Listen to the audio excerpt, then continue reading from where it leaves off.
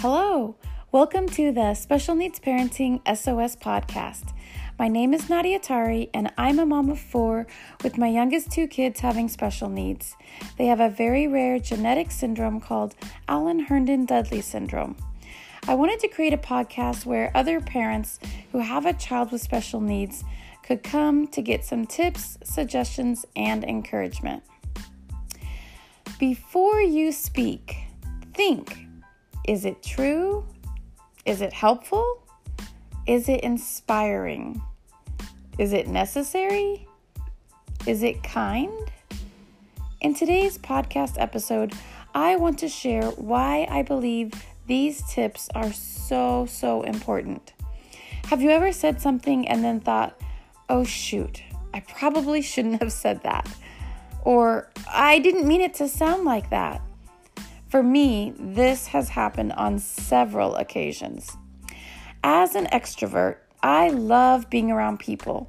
Being around people gives me energy and lights me up. When I'm around people, I get all excited and I start talking really fast, and oftentimes I'm talking like a mile a minute. Sometimes when I am blabbering away, I say something that comes across in a manner that I didn't intend. When I first heard the before you speak, think, is it true? Is it helpful? Is it inspiring? Is it necessary? Is it kind? I initially thought, oh wow, that is so true and so good. I have to remember that. But before I knew it, I was back to talking a mile a minute and saying things in a way that I didn't mean.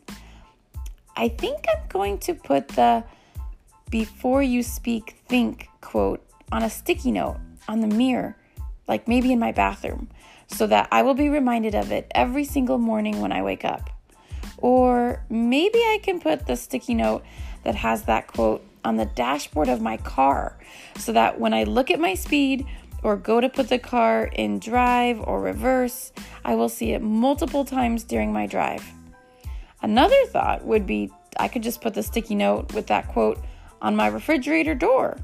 You know for a fact that I will be visiting my refrigerator several times throughout the day. I do love food. Can you think of another awesome place to put that sticky note with that phrase so that you can see it frequently every single day? Or maybe you are more of an introvert and so you already are very careful about the words you choose to say. And if that is the case, then good for you. But for all those of you who are also extroverts out there just like me, I think it may be super helpful if we constantly remind ourselves to slow down just for a second before we speak and think. Is it true? Is it helpful? Is it inspiring? Is it necessary? And is it kind? Just think, if everyone in the world thought through those questions every single time before speaking, we would probably have at least 80% of marriages not ending in divorce. We would have less cases going to court, that's for sure. We would have less fights in general, and I think we would have happier lives all in all. Wouldn't you agree? Once something is said, once it is out there, you can't really take it back. That's the thing. I mean, sure, you can apologize and try your best to explain that you didn't mean it like that, or that you didn't mean to hurt their feelings. But the reality is, once something is said, you can't really take it back. As I said earlier, I absolutely love people. I would never want to hurt someone's feelings. But the truth is, I know that I have hurt people's feelings from things that I have said. I've apologized and asked them to forgive me, and almost always they do because they know me.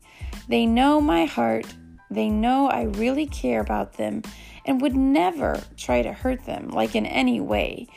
But the fact still remains that because I was so quick to speak, I ended up saying things that I wish I hadn't.